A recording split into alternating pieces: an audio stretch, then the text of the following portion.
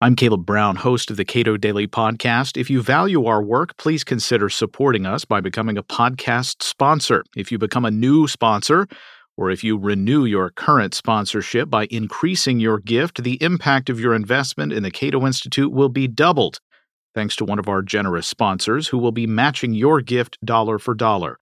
The only way to do it is to visit cato.org/podcast sponsor and make that donation. Cato accepts no government money. We depend on the generosity of sponsors to help us advance the values of individual liberty, limited government, free markets, and peace.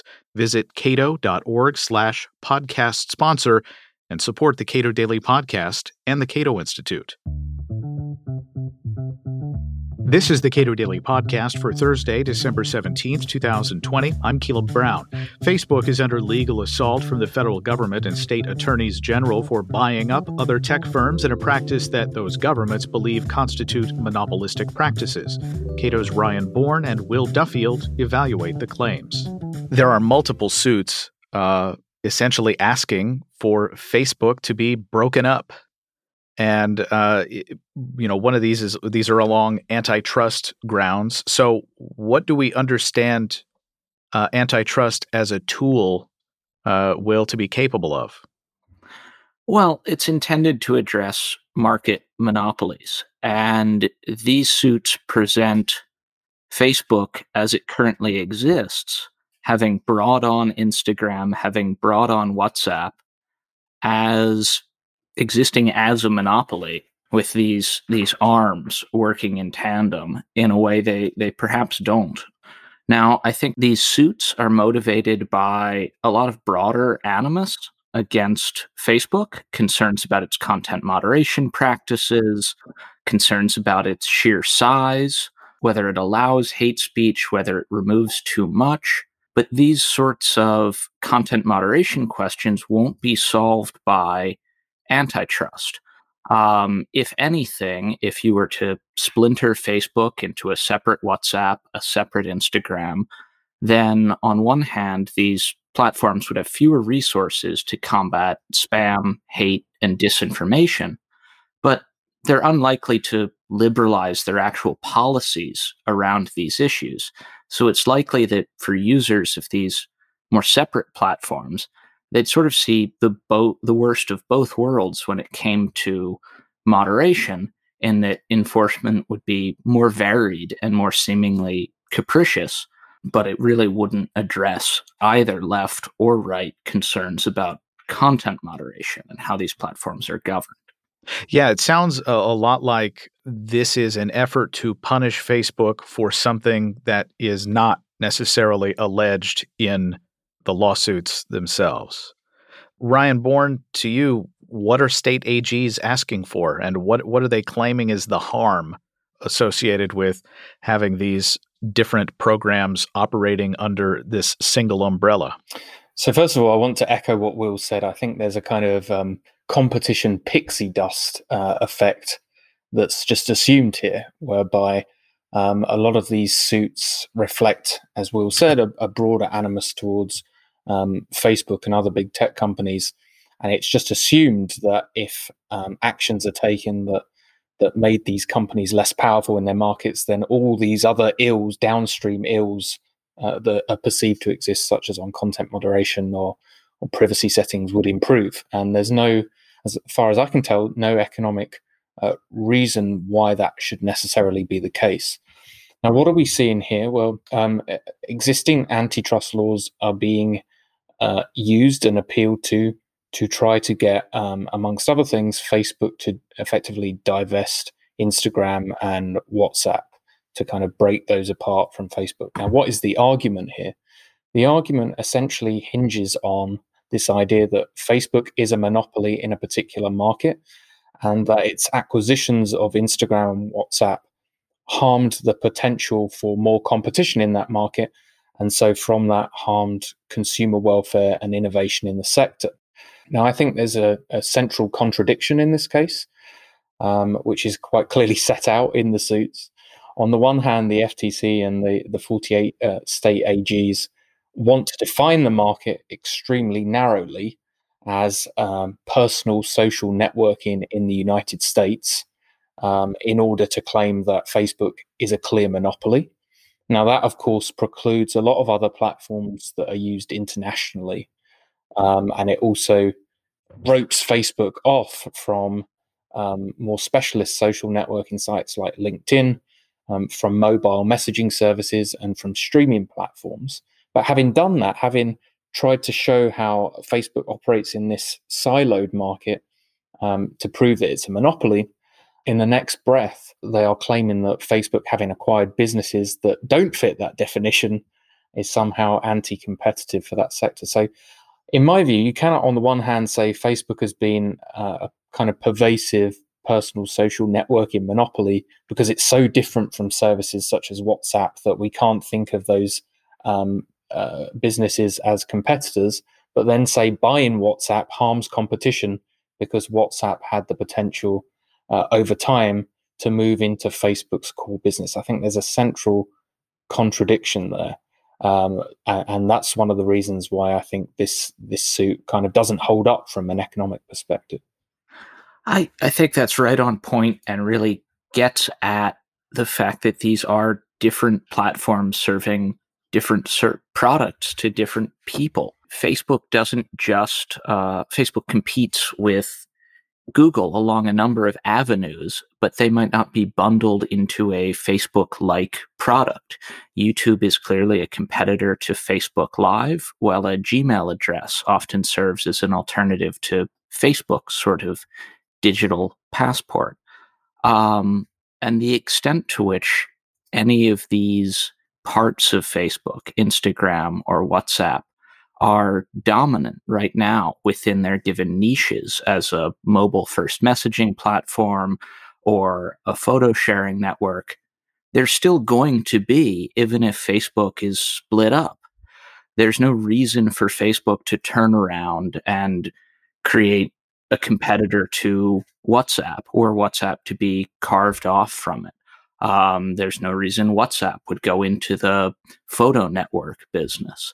So I think to look back and to try to split these firms off now on the basis that they could have become something that they were never intended to be, that particularly in the case of Instagram, its founder, Kevin Systrom, never intended Instagram to be a full service, feature-rich social media platform like Facebook. He really disdained that model. I think Instagram actually was meant to be as simple as it could possibly be. Exactly. So to compare really this imagined consumer benefit of an Instagram as Facebook to the existing consumer benefits of Instagram that was able to scale within Facebook seems like a specious reason to push a breakup. Am I right in thinking that this is an attempt to punish Facebook for something that is not alleged in the lawsuit?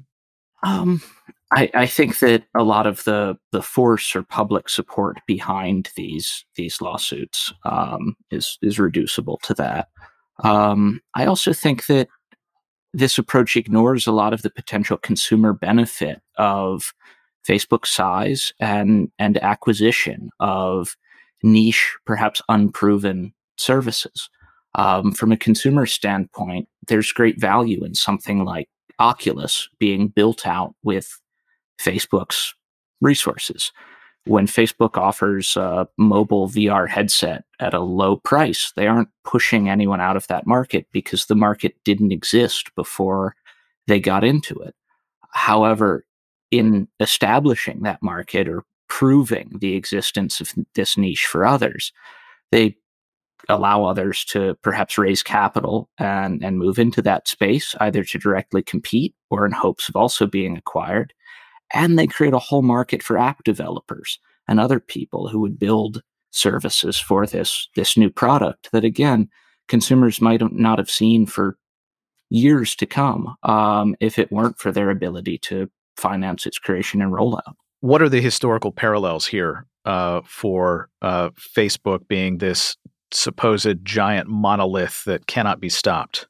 Well, I think in terms of the effect of this proposed breakup, it would look more like the Ma Bell splintering than anything else. In that, again, if you carve off WhatsApp, you carve off Instagram, they're still dominant in their niches, just as the breakup of Ma Bell created regional monopolies. And in the end, what really surpassed Ma Bell, brought something else to the market that beat even these regional monopolies, were new forms of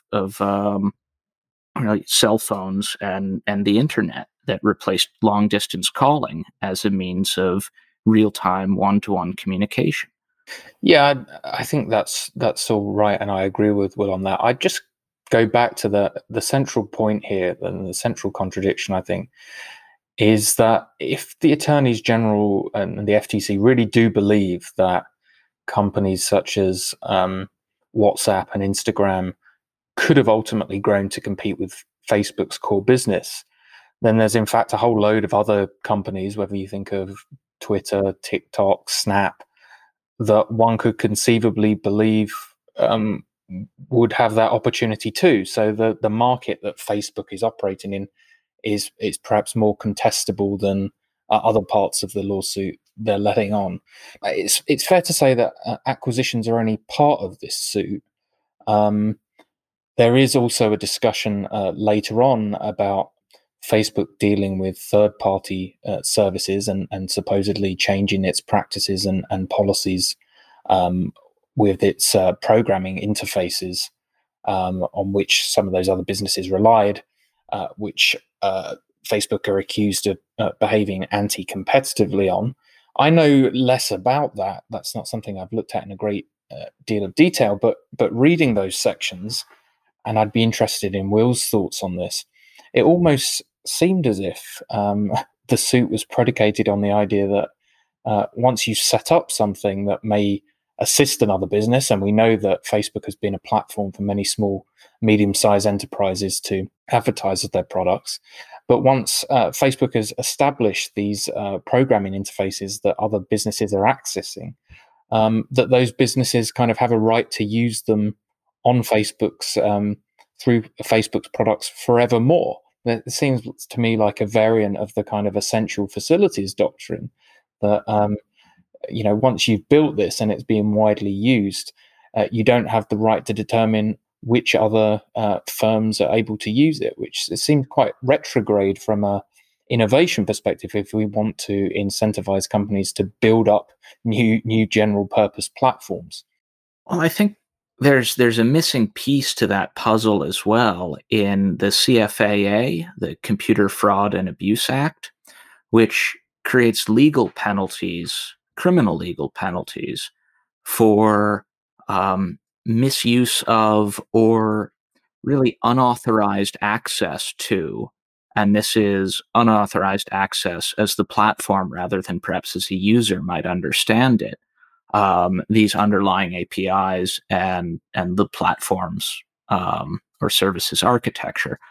So long as you have this potential penalty in play, and Facebook has implicated the CFAA in a suit against a firm that sought to create a kind of dashboard for Facebook in a case from a couple of years ago called Facebook v. Power Ventures.